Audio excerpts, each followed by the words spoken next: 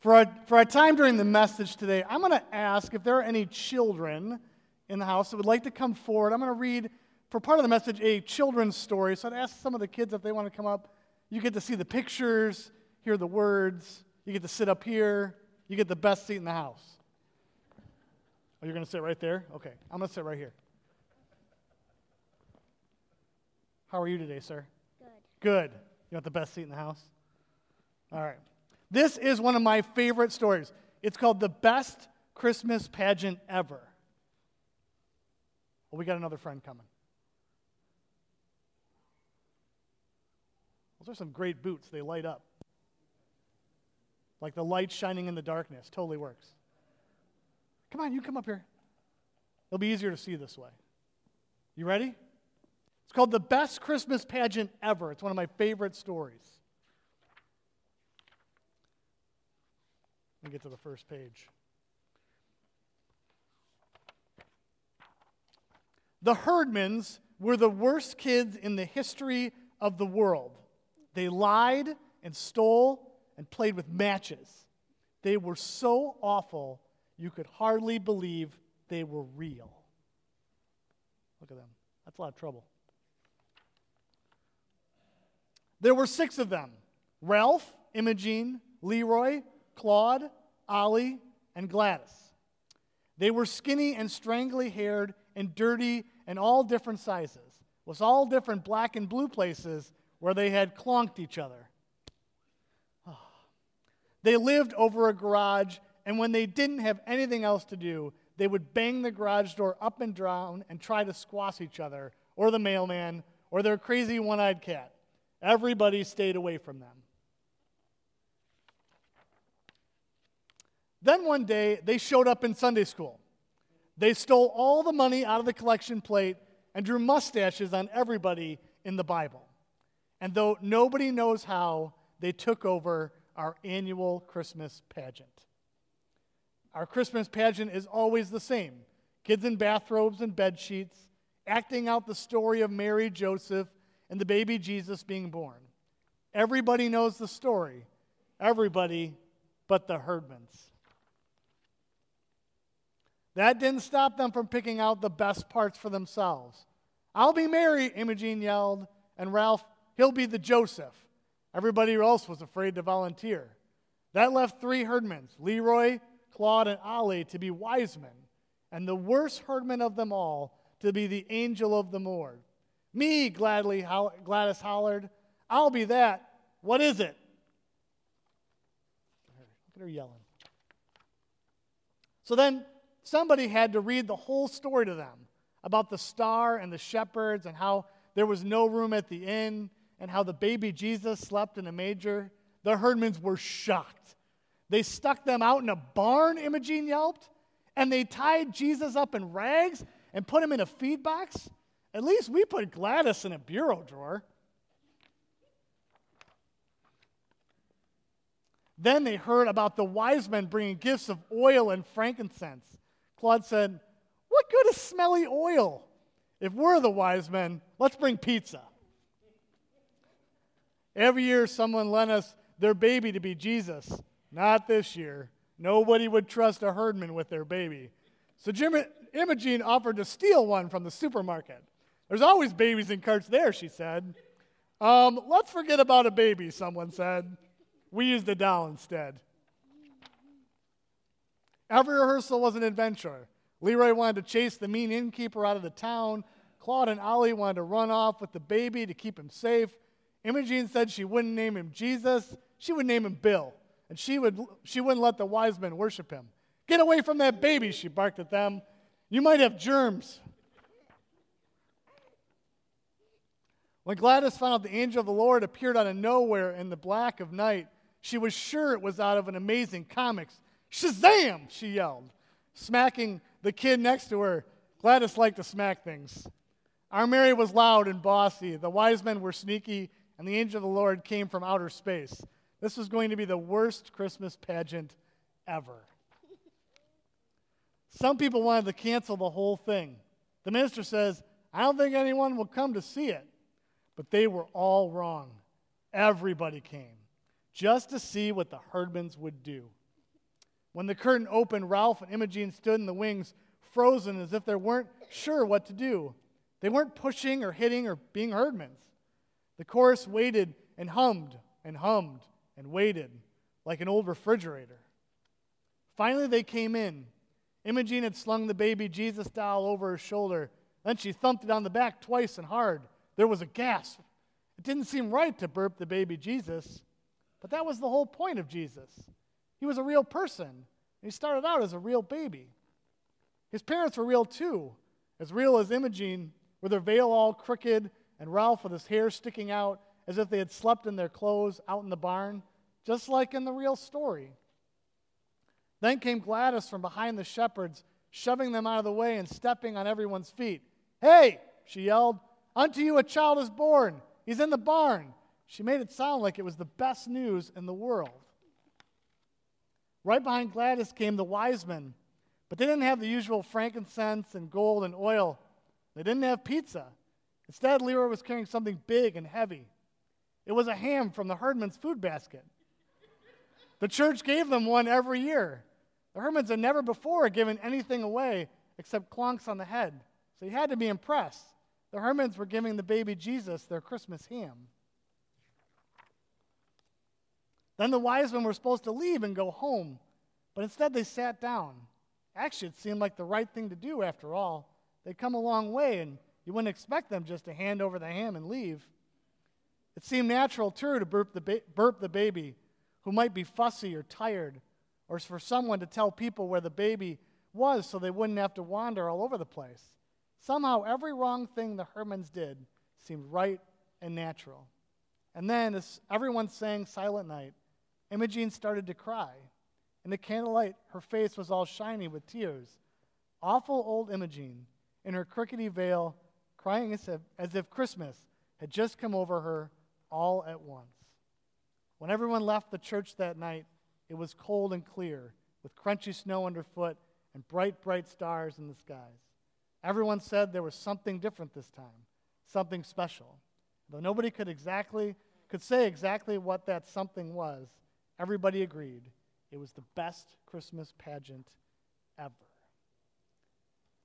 This is one of my favorite stories. Do you know why? No? Well, this is one of my favorite stories because it reminds me of one of our lessons for today from the book of Isaiah. It says this: "How beautiful upon the mountains are the feet of him who brings good news, who publishes peace, who brings good news of happiness, who publishes salvation, who says to Zion, your God reigns."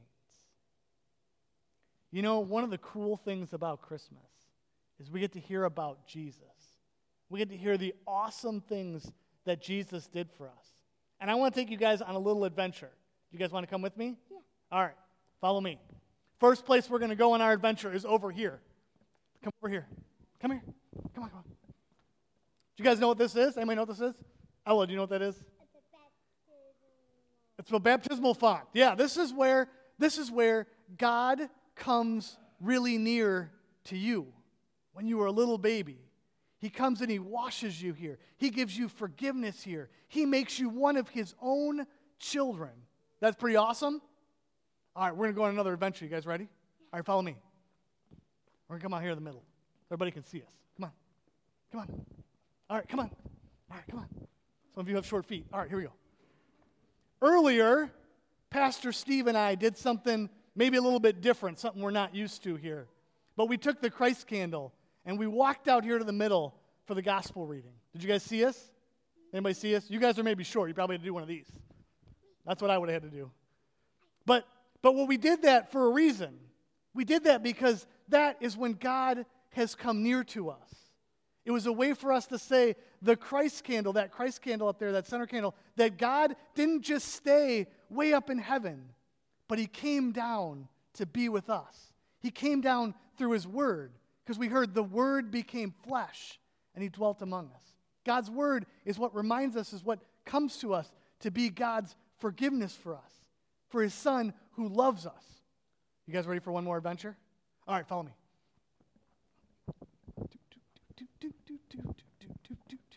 Up the steps. All right, stay. Good job. You guys are listening. All right, I'm going to do something. I didn't ask for permission before. So nobody can tell me no because I'm already doing it. I want to show you guys something. Do you guys know what this is?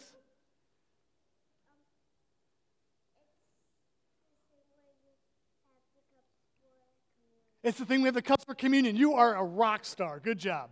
So come here. You can come look. This is called the bread. And this is God's body given for us for the forgiveness of sins. In a little bit, we as God's people are going to come up here and we're going to see the awesome thing that God does. We're going to see God becoming flesh, God still being with us through his body. And up there is also some stuff that probably looks like juice to you guys. And it's wine, and it reminds us of God's blood. And all those things that seem maybe really far away came really near. Now, you guys can't take that yet today because you're just a little too little for it. But at some point in your lives, you guys are going to get to hear about the awesome stories of God. And then someday you get to come up here with us, and you get to experience that. You get to experience God coming near to you. And that's a pretty awesome thing. Can you guys give me a high five? Thanks for helping with the message. Oh, we got one more thing. So, because God came near to us, it's also, what's today? Does anybody know? Christmas. And what is Christmas? It's Jesus' birthday, right? So, we're going to do one thing. You guys are going to help me, all right? And the congregation is going to help us too. We're going to sing Happy Birthday to Jesus. I brought a cake. And afterward, since you were my 3 best helpers, you get to have the first piece of cake, all right? As long as your mom and dad say it's okay, all right? But you guys going to come help me sing? All right, let's bring the cake out. I'm going to put this back so we don't forget it. All right, you guys stand down here. Come here, right here. Stand right here. 1, 2, 3. Come on. All right, stay there. I got the cake. It's a lot of action for this sermon.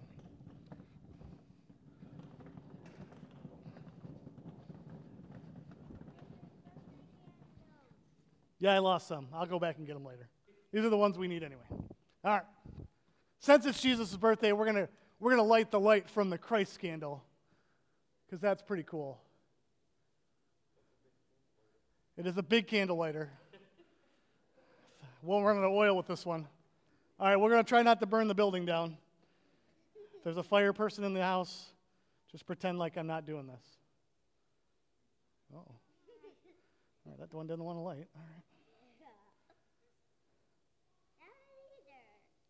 I know some of these, it's like I should have pre-planned this so that these were ready to go.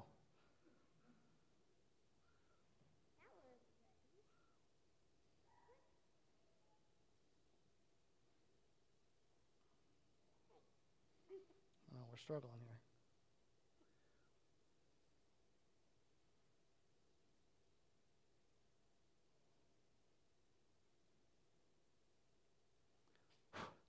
All right, so Mr. Quapis has volunteered to play a little happy birthday for us. So if everyone would join us in singing, and at the end, you guys are going to help blow out the candles. You ready? All right. Mr. Quapis, if you please.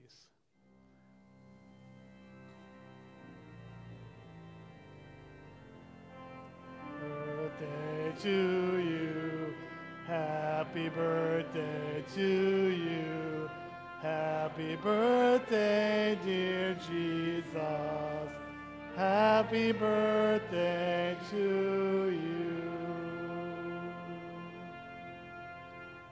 All right, you guys get to blow. Ready? Come on down. All right. Get a little closer. It'll be easier. All right, ready? 1, 2, 3, blow. Good job. Oh, we got 2 more. All right, there it is. All right, good job.